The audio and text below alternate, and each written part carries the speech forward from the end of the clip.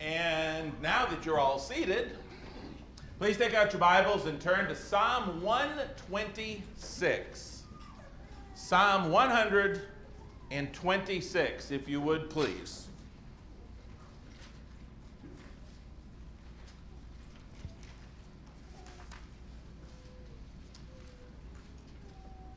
Last Friday night, I was asked by one of the brothers here in the congregation. He said, well, now that you've been here for 6 months, what do you think? Not sure what he was expecting, but I told him the same thing that I would have told him after 6 weeks. Same thing that I believe I'd probably tell him after 6 years. There's still mornings when Karen and I wake up and just look around and say that we can't believe we're in Shoto. The love and the family and the warmth and those seeking God and those wanting to serve God and just everything that goes on here to be a part of this group is truly the way church ought to be, and we are so blessed and so grateful to be here. There are many reasons I could go on way past fellowship dinner, just listing those things that we are grateful for and talking about them, but amongst many of the things that I'm grateful for in being here is the way that this whole idea of Save One Soul in 2019 has received so much support. I've heard devotionals, sermons, phone conversations, conversations out here in the lobby, all kinds of things. And I understand that thus far that we have not all saved one soul this year, and I get that. But the fact is that people are really having that in the forefront of their thoughts and their minds, and that is indeed what the church is all about and what we were saved to do, but it's just wonderful watching folks get excited about that and keep that in the forefront of their minds. Proverbs 11:30, and you can stay there in Psalms 126, but Proverbs 11:30 begins by saying this: the fruit of the righteous is a tree of life. The term tree of life is found 3 times in Genesis, where the tree of life is removed from man. The phrase tree of life is found 3 more times in the book of Revelation, where it's restored to man. And it's found its other 4 times in Proverbs, one of which is right here in Proverbs 11:30, the fullness of which says this: the fruit of the righteous is a tree of life, and he who saves souls is wise. Even in the Old Testament, we see this idea of saving souls expressed as wise. And I appreciate so much those of you who have stepped out on faith, those of you despite your busy schedules and your necessary duties, as well as some of your personal doubts, maybe fears, because that's not something that you've done a lot of, continuing to do that. Also, I want to take a brief moment and express my personal gratitude. If you've not worshiped elsewhere regularly, one of the things that is great about being here at Shoto is out here in the lobby, there are so many Bible study materials between the tracts and the CDs. The new House to Houses are in, by the way. There's a stack of those out here. There's a lot of great stuff to study with people and to grow ourselves. So having said all of that, the reason I had you turn to Psalm 126 is because part of supporting and encouraging this current evangelistic growth process, not only did I put a very challenging article in the bulletin this morning, but today's sermon is going to focus on Psalm 126, and it is to that same end. Brother Dan Jenkins, some of you that go to Affirming the Faith may have heard Brother Jenkins speak there. He writes articles for Church of Christ articles. He's been in a lot of different places, but he recently wrote an article entitled The Psalm of the Soul Winner. The Psalm of the Soul Winner, and it is taken from Psalm 126. Didn't know that soul winners had their own psalm, did you? Brother Jenkins writes, the book of Psalms expresses the deep emotions that servants of God have. There is something about poetry and singing which touches the souls of his people. Each of the Psalms is different and has a special place in the various stages of our lives as we serve our Creator. Psalm 126 gives us great insight into the emotions each of us has as we seek to lead others to the Lord. Psalm 126 is truly the psalm of the soul winner. If you're open to that passage, your Bible might have right at the top of it the phraseology, a song of ascents. A song of ascents. And what that means is that God's people in the Old Testament, as they were ascending up to Jerusalem for worship, because Jerusalem was high above sea level, and as they were ascending up to Jerusalem, they would often sing. They would sing songs. I remember a time when we were going to this little congregation up in Bangor, Maine, and a lot of times we would sing on the way. It was a 3-hour ride, by the way. We only went once a month, but they needed some fill-in preachers. So yeah, we had 3 kids, a bag of pickup by 7 o'clock in the morning, showers all taken, everything. Don't think that was an adventure, but anyway. We would sing when they weren't sleeping. We would sing sometimes going to church, other places, and that's the idea of a song of ascents, singing as a family on the way to worship. Being a soul winner, Brother Jenkins writes, begins with an abiding sense of how lost we were before we became a child of God. Do we sometimes lose sight of that as Christians? Do we sometimes maybe take for granted what we have? Being a soul winner begins with an abiding sense of how lost we were before we became a child of God. The imagery of this psalm is of the return of the Jews from captivity. Every soul winner, while not in physical captivity, was held captive to Satan. We weren't in physical captivity, but we were all slaves of sin, right? Romans 6. And so we were held captive to Satan. Jesus tells us that in Luke 4:18 as well as other places.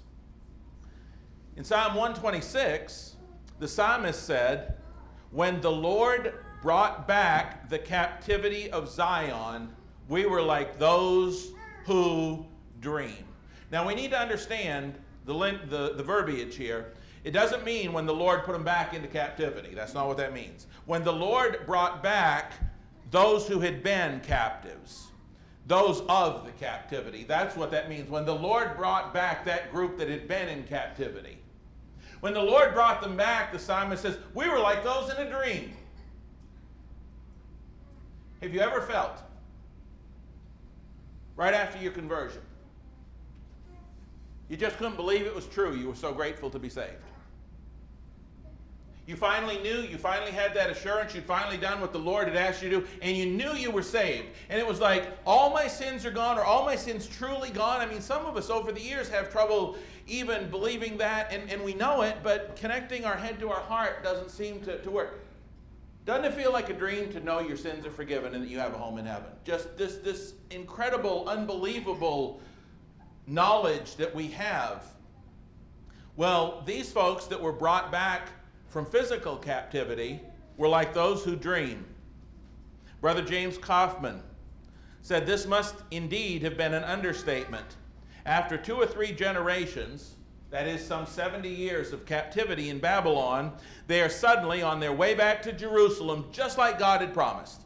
Not only are they on their way back home, but the all-powerful Medo-Persian monarch Cyrus is financing their return. Not only is God letting them return, but they got a pagan king who's doing everything in his power to help them out. He's financing the trip, sponsoring and encouraging this trip back in every way possible. No wonder they laughed and sang for joy. Never before in the history of the human race has there ever been anything like this, and we might add, there's never been anything like it since then. Surely the hand of Almighty God is seen in these events. God told his people he'd bring them back from captivity before they ever went into captivity. And God keeps his word, and God had kept his word, and they were euphoric about it. It was as though the Jews had been in the wilderness south of Canaan, which often flourished when there were streams of water. If we look down in Psalm 126, verse 4, it says, "Bring back our captivity, O Lord, as the streams in the south." And again, it's not bring back our being slaves, but bring back those who have been captive. That's what that means. Bring back those taken captive or of the captivity. Every child of God was once a child of Satan. And we've been brought back from captivity. Being an effective soul winner. If you really want to be effective at this, being an effective soul winner always begins by never forgetting where you came from. By never losing sight of the fact that we were all once without God, without hope, that we were sinners, that we were cut off from God. We must never lose sight of where we came from or what we came out of. Most of you, I'm sure, have seen the old Rocky Balboa series as many times as they played it.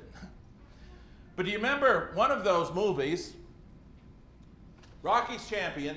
He's got everything. He's got the house, the cars, the money. He's got it all. And he loses his title.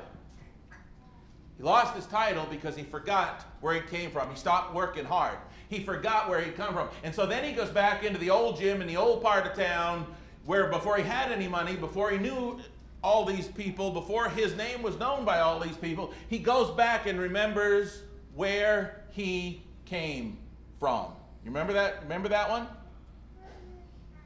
He gets his title back. But he had to go back to the old neighborhood. Folks,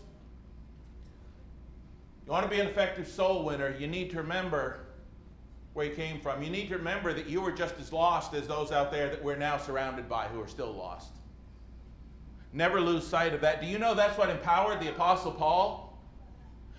A couple of passages that we'll look at. Go with me in your Bibles. Keep your finger here, but go to 1 Corinthians 15. The Apostle Paul never forgot. Did Paul do any evangelistic work? A little bit, right?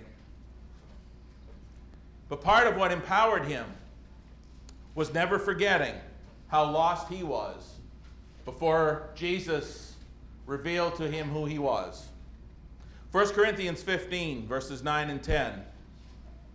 The Apostle Paul would write to the church of Christ in first century Corinth, "For I am the least of the apostles, who am not worthy to be called an apostle, because I persecuted the church of God." Paul is looking back and he's saying, I remember who I was, how lost I was, what I did. I remember where I came from. And I remember how I was saved. Look at the next verse. "But by the grace of God, I am what I am. And his grace toward me was not in vain, but I labored more abundantly than they all. Yet not I, but the grace of God, which was with me." What did Paul say? He said, I remember. I know what I did. I know what I'm guilty of. I've never forgotten that. But God in his grace saved my soul. And he said that pushed me to work harder than everybody else because I remember where I came from. Not I, but the grace of God within me. You may recall as well his words from 1 Timothy. Turn over there to 1 Timothy chapter 1. 1 Timothy chapter 1. When we forget how lost we were, we become ineffective on reaching out to those who are just as lost as we were. 1 Timothy 1:12, Paul writes to young Timothy, "And I thank Christ Jesus our Lord, who has enabled me, because he counted me faithful, putting me into the ministry." Paul says, oh, I've always been such a great guy. No, that's not what he said. "Although I was formerly a blasphemer, a persecutor, and an insolent man, but I obtained mercy because I did it ignorantly in unbelief. And the grace of our Lord was exceedingly abundant with faith and love which are in Christ Jesus." It's a faithful saying, worthy of all acceptance. Christ Jesus came into the world to save sinners, of whom I am chief. How come Paul was so effective telling others about the grace of God? How come Paul was so effective when it came to reaching out to the lost? One reason. Because Paul never forgot what the grace of God did for him and who he was prior to that time and how lost and hopeless that he was. That's why. You see, God was willing to do whatever it took to save you and I. Whatever it took. just as we must be willing to do whatever it takes to save those who are still as lost as we used to be. Look in with me in Ephesians 2. Look what God was willing to do. Look where we were. Look where we came from.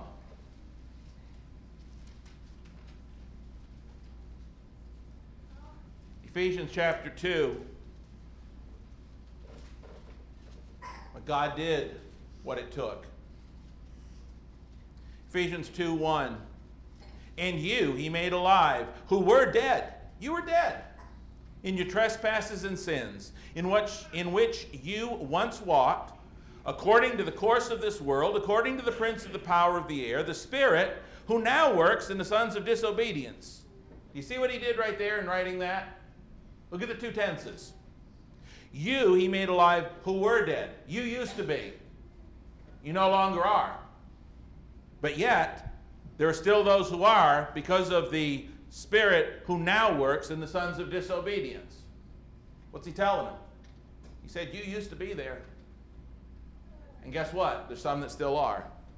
Among whom also, verse 3, we once conducted ourselves in the lusts of the flesh, fulfilling the desires of the flesh and of the mind, and we were by nature children of wrath, just as the others. But God, who is rich in mercy, because of his great love with which he loved us, even when we were dead in trespasses, made us alive together with Christ. By grace you have been saved, and raised us up together and made us sit together in the heavenly places in Christ Jesus, that in the ages to come he might show the exceeding riches of his grace and his kindness toward us in Christ Jesus. For by grace you've been saved through faith, and that's not of yourselves, it's a gift of God, not of works, lest anyone should boast. For we are his workmanship, created in Christ Jesus for good works, which God prepared beforehand, that we should walk in them.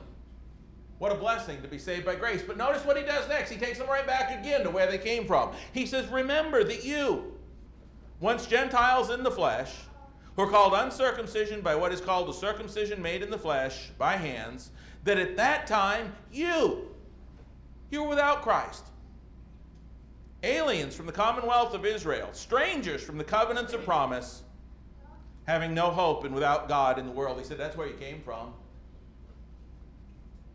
But now in Christ Jesus, you who once were far off have been brought near by the blood of Christ. God, who was rich in mercy, said, I can't have this. I'm going after those folks. And I'm going to send my son to die for them. That's the kind of attitude that we must have, remembering where we came from for the lost. Secondly, in Psalm 126, if you go back there with me. Secondly, second verse from Psalm 126, Brother Jenkins says, being a soul winner results in a change of attitude toward worshiping God. The psalm continues with these words, verse 2, that our mouth was filled with laughter and our tongue with singing. We've been freed from the bondage of sin, and that should turn our grief into joy, into singing. Peter said, you're filled with joy inexpressible concerning this salvation. Even though you haven't seen Christ, you're filled with this inexpressible joy. Great soul winners never forget what God has done for them and for those they have taught. For those that we teach and lead to Christ, we share this joy, and we have this abiding sense of how wonderful it is for them too. Listen to what Paul wrote in Philippians 1, 3 through 11. He said, I thank my God upon my remembrance of you, always in every prayer of mine, making request for you all with joy. Paul says, oh, I'm just so joyful to pray for you because you got so much. I got so much, and now you got so much, and this is just an awesome thing. For your fellowship in the gospel from the first day until now, being confident of this very thing, that he who has begun a good work in you will complete it until the day of Jesus Christ. Just as it is right for me to think this of you all, because I have you in my heart. Inasmuch as both in my chains and in the defense and confirmation of the gospel, you all are partakers with me of grace. Paul never forgot what God had done for him and how great it was to share those blessings with those that responded to the gospel, because now they had the same thing he had. And Paul was just said, that just fills me with joy. Thirdly, being a soul winner is known by those people who are around them. The glorious return of the Jews from captivity resulted in the nations around them saying, look at verse 2, the second part, the Lord has done great things for them. Even the pagans around them realized that God had done great things for them. Let me ask you a question. Do those people that don't know God, whom you're around every day at work or school, can they look at you and say, wow, I know God's done great things for that person? Because that person is full of joy and hope and expectation. They live a different life. They're happy because of what they have in Christ. They're so grateful that their sins are forgiven. Can the people around us look at us? Do they look at us and say, wow, wow, God's done awesome things in that person's life? Well, they ain't going to do that if we walk around sullen all day long, forgetting what we got in Christ. Is that what they see when they look at us? That's what they saw here. There was physical evidence. The light of the redeemed shines brightly in the darkness of the world around them. God has changed their lives. And the redeemed also say, the Lord has done great things for us, and we are glad. Notice that the people around them not only know it, the Lord has done great things for them, but these people themselves know it because they're glad. They're glad people. If the people around you in your world should have a chance to describe you, and they were told, you're given 3 words to describe that person, would one of them be glad? Would one of them be joyful? That doesn't mean we don't have an off day now and then. I'm talking about overall. Nobody's got it all together all the time. But would people look at you and say, that is a really joyful person. That is a glad person. Wow, God has done great things for them. Is that what we're showing people? Because that's what happened here. I don't want to hear any voices. I just want you to raise your hands. Are you glad this morning? Are you really glad? Were you glad yesterday morning? Will you be glad tomorrow morning when it's not the Lord's day, you're not gathered with the church, and you go back into the world surrounded by people that don't know God? Will you be glad then?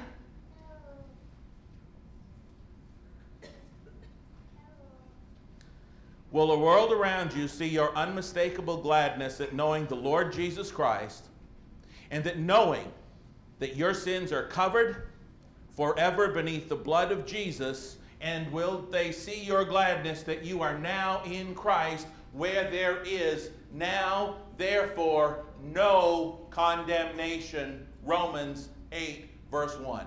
That's one of my favorite verses in the whole Bible. It's very simple. There is now, therefore. Right now, this morning, at 22 minutes to 12, this morning, there is right now no condemnation. Not the least little bit for those who are in Christ. Your record, if you're in Christ, you're living for God, your record is just as clean and white as it can be in heaven. Isn't that an awesome thing? Right now. Right now. There is no condemnation for those who are in Christ. Man, that should make us glad. Let me share with you 7 Psalms, 6. You can write them down. I'm not going to turn to them. Listen to what the Bible says in just the book of Psalms. Just a few selected readings about those knowing the Lord and being glad. Psalm 32:11. Be glad in the Lord and rejoice, you righteous, and shout for joy, all you upright in heart. Let the world around you know what you got. What do we do with the lamp? Do we hide it? No, we don't hide it under a bushel. Psalm 40 and verse 16. Let all those who seek God rejoice and be glad in him. Let such as love your salvation say continually, the Lord be magnified.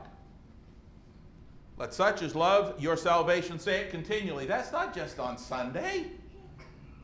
That's not just when we're singing.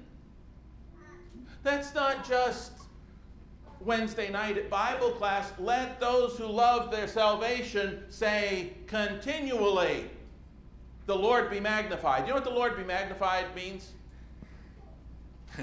Little boy was asked in Sunday school class to define what it meant for the Lord to be magnified in somebody's life. He said it means make him bigger.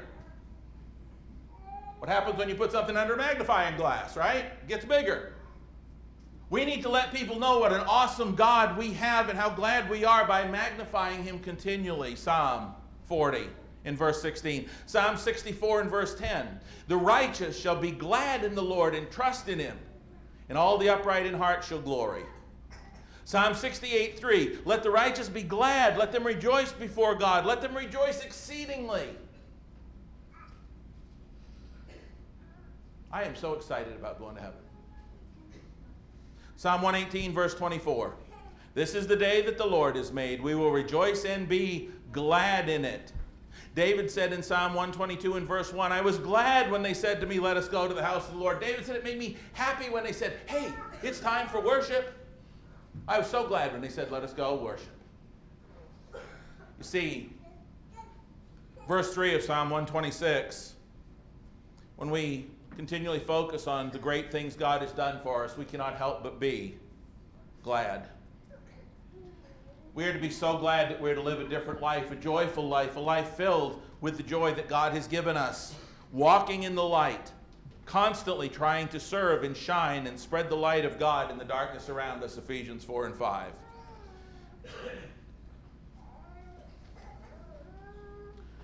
There is so much bad news in this world. There's a lot of bad stuff that happens. Watch the news. Not too much, it'll drag you down. People are looking to be happy.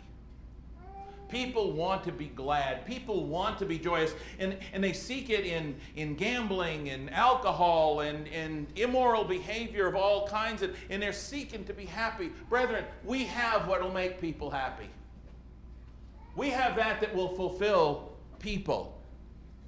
It's what everybody is looking for, so we just need to exhibit it. Listen, that's one of the reasons Karen and I became Christians. We had some next door neighbors, and they invited us to church, and we didn't know anything about the Lord's church. But what got us to go, one of the elements that really pushed us to go, was we watched their lives and what they had in their home. And we saw something different than we'd seen in the world around us. There was this something different, something special. There was a peace with God. There was this ability. It was different. They were living like Christians, okay? Let me just leave it at that. And we saw it, and that was attractive. That'll get your attention. Folks, the Lord has done great things for us, and we are glad. People are going to see that. Even if they don't agree with what we have to say, they're still going to see it. Fourthly, being a soul winner creates an optimistic expectation that others will be won. Let me say that again. Being a soul winner, number 4, creates an optimistic expectation that others will be won. Look at verse 5. What does it say? Those who sow in tears shall reap in joy. Do you see that? Now, when the Bible uses the word shall, does that mean it's in question?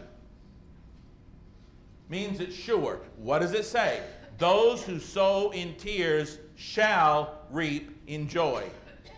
Brother Jenkins said, as you read this verse, take special note of the tears shed by those who are sowing the seed of the kingdom. Then he says this, most people we teach will not turn to the Lord.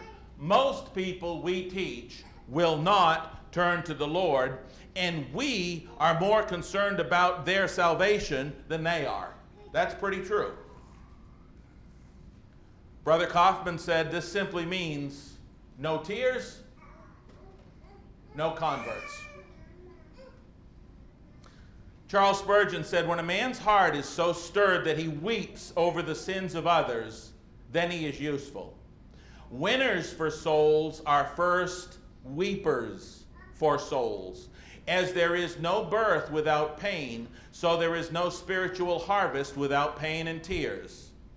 When our hearts are broken with grief at man's sins, we shall break other men's hearts. Tears of earnestness beget tears of repentance. His whole point here is, those who sow in tears shall reap in joy. Folks, have we ever been moved to the point of tears over the sins of the lost? That's the question he's asking. Does it bother us so much that people are going to an eternal hell that it brings us to cry? That's the point of verse 5. Jesus did that. You know, we get caught up often with, kids in Sunday school. We want them to learn a verse. We want them to memorize a verse. They automatically jump to John 11:35 because it's the shortest verse in the Bible. Jesus wept. But that isn't the only time in the Scriptures that Jesus shed tears. There's twice. You know what the other one was, right? As he approached the city of Jerusalem, Luke chapter 19, verses 41 through 44, he saw the city in their lost state, and he wept over it. Jesus wept tears because those people were lost, and he knew what was facing them. Effective soul winners are those who are so concerned for the sins of others that it brings them to tears. You know how often Paul was brought to tears over other people's sins?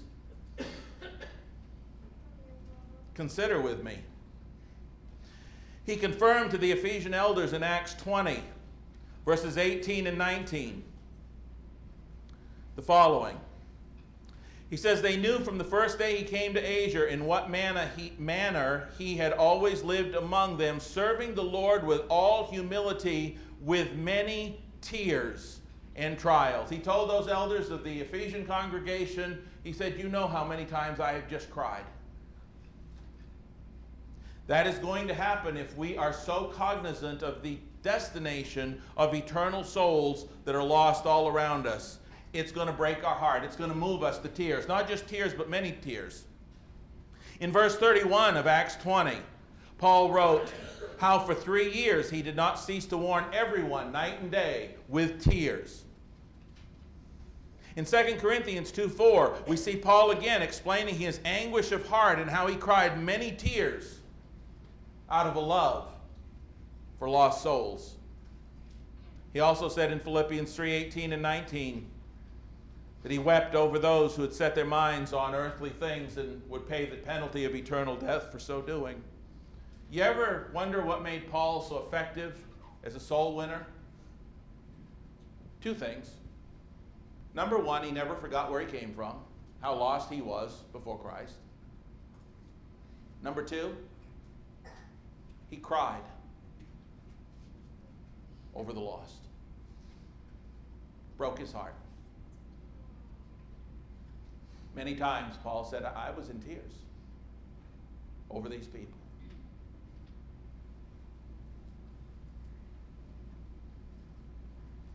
Wasn't a job to him. It was something that broke his heart. Right here is the secret of the ineffectiveness, James Burton Kaufman wrote, of many Christian people's influence over others. There is simply no tearful earnestness in their desire for other people's salvation. I think it is where we fall short sometimes. And I want you to think about that statement by Brother Kaufman for just a moment, then ask yourself this. Are you, either literally or figuratively, are you moved to tears over the destination of the lost souls that you deal with every day? Does it bring you to tears? And people don't actually have to see your tears to know that. All they have to do is look at whether or not you're willing to share the gospel with people. I love the second line of verse 5. They shall reap in joy. This is the promise of God. The Lord confirmed that in Matthew 5:4 when he said, blessed are those who mourn, for they shall be comforted. There is no greater joy on this planet than watching a new baby born into Christ. We all love it when a physical baby's born, right? We got one going to be born here in this congregation before long. My daughter's expecting before long. There's just something beautiful about a baby being born. Just this beautiful, pure, wonderful, awesome life. Brethren, as joyful as that is, there's something still more powerful and beautiful. And that is when somebody is born again of the water and the Spirit in a spiritual birth and becomes a child of the living God. Because that's for eternal life. And they're made just as pure before God. And it is so beautiful. That's what it means they shall reap in joy. If we keep talking to people about Jesus, when we see that first new baby born this year, raise your hand if that's going to fill you with joy. If you didn't raise your hand, why not? That is the most joyful thing there is, verse 5. When we see people obey the gospel. Now, I want you to look with me at verse 6. Verse 6 says, He who continually goes forth weeping, bearing seed for sowing, shall doubtless come again with rejoicing, bringing his sheaves with him. Notice some words there. He who continually. This isn't a person who tries it twice and says, hey, this didn't work, I ain't doing it again. Continually. Notice that word in verse 6. Okay? He who continually goes. Doesn't stop going. Doesn't wait for people to walk in the door. Folks, people in this community are not going to all just walk through the door and say, hey, we showed up because we want to be saved. That's not the way it works. What's the first word in gospel? Go. Go into all the world. He who, verse 6, Psalm 126, continually goes forth how? Weeping. Brokenhearted over people's lost state. He who continually goes forth weeping, bearing seed for sowing. We've got the word of God. Shall, don't miss this word. I don't care how many times you try to reach out to somebody at the word. Don't miss this word. Look what it says. The one who continually goes forth weeping, bearing seed for sowing, shall doubtless come again with rejoicing, bringing his sheaves with him. When God says, this will doubtless happen, do you think it might? God says it's doubtless this is going to happen. If we keep sowing, and we keep sowing with tears, and we sow the seed of the Word of God, it's going to bring results. And we'll come again rejoicing. We sow continually, we sow knowing, without doubt, there will be joy of the harvest when the sheaves are brought in. I want to share with you two quick things before we close. That's pretty much the soul winner song there. Something that I've not heard in this congregation, and I'm so grateful, amongst those things I'm grateful for. But I've heard it in previous congregations.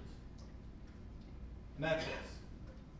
Well, when it comes to evangelism, well, you know what? We've tried that before and it didn't work. Let's not do it again. We've tried that before. I want to remind us of two passages in the New Testament. One of them is Luke 5. Please turn there.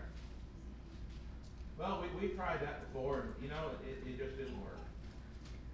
Now, there are times when programs have to be ended because they truly didn't work, but when that's used as a be-all and catch-all for everything we simply don't want to do because we don't want to do the work, there's a problem there. Luke 5, look at 1 through 6. So it was, as the multitude pressed about him to hear the word of God, that he stood by the lake of Gennesaret. Luke 5. Now verse 2. He saw two boats standing by the lake, but the fishermen had gone from them and were washing their nets. Please notice that as you read through the gospel accounts, the most effective time to go fishing in that time and in that region was nighttime fishing. During the day, these guys were washing their nets a lot. It wasn't productive to go out. Those of you that fish a lot, you know that most of the time you either fish early morning or up around evening, but right in the heat of the day, it's not real productive, typically speaking. These guys knew what they were doing. They were professional fishermen. They fished mostly at night. Now during the day, they're just washing their nets, getting ready for another night. Verse 3. He got into one of the boats, which was Simon's, asked him to put out a little from the land. He sat down and taught the multitudes from the boat. When he stopped speaking, he said to Simon, launch out into the deep, let down your nets for a catch. Now, if I'm Simon Peter and I'm a professional fisherman, you got this preacher comes along and tells me how to do my job, I'm going, dude, really? But Peter doesn't do that. Simon did answer, saying to him, Master, we toiled all night, but we have been out there all night long working. There's nothing out there. We've tried that. your word, I will let down the net. When they had done this, they caught a great number of fish so that their net was breaking. What if Peter had said, Lord, we tried that and it didn't work, so guess what? I ain't going back out there. What would they have got? Lord said, you go back out. Peter went. Turn to me to John 21. Very similar situation, only later on. After Jesus' resurrection, look what we find. John 21, verse 3.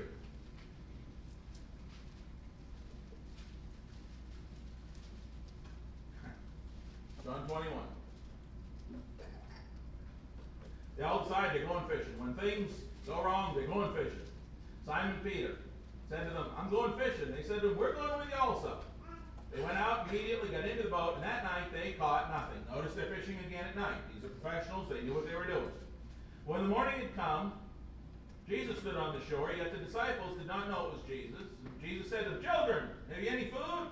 They answered, no. He said to them, cast the net on the right side of the boat, and you'll find some. Now, have you ever thought about the irony of that? Think about this. You're on a little boat. I mean, this isn't the Titanic dimensions, okay? It's a little boat. It's a little fishing boat, okay?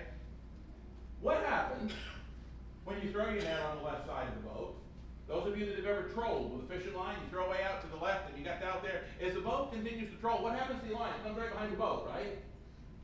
Does it matter if you throw it on the left or the right? No, the line comes back behind you, right? It's just the way things work. So you throw the net off the left side of the boat, what happens to the net? As the net goes down, guess what? The net kind of comes back toward under the boat. What is the difference between that and throwing it out on the right side and having the net kind of come back under the boat? It comes to the same spot. There's really not a difference. And what did Jesus tell them to do? He said, cast your net on the other side. Really? No, it's still right up under the boat. And there's nothing here. What did Peter say? Forget that, Lord. We tried that. That isn't going to work. We tried that before. So they cast, and now they were not able to draw it in because of the multitude of fish. Verse 7, therefore the disciple whom Jesus loved said to Peter, it's the Lord. Folks, if they had just said, we've tried that and it didn't work, they would have never recognized the Lord. When God says go, even if we've done it before, we need to go do it again. Psalm 126 is the Psalm of the soul winner. If we've tried unsuccessfully, we need to try again. Thus, as Kidner noted, Psalm 126, speaking first to its own time, still speaks. What does Psalm 126 say to us? God's former blessing are a pledge of others yet to come. Even a dry stream should be looked upon as a potential river. Diligent work, the good seed of God's word, and tearful earnestness on the part of the sower are the certain pledges of a bountiful harvest when we shall come bringing in the sheaves. If you're here this morning and you're not a child of God, you've never obeyed the gospel, we would love to bury you in the waters of baptism, and upon your obedience, you'll be able to know that your sins have been forgiven. But if you're somebody here this morning that's already done that, and you just need the prayers to really, really get out there and put Psalm 126 into effect, so that we can enjoy that sure and certain bountiful harvest. If you have any need this morning, would you please come to the front as we stand and sing.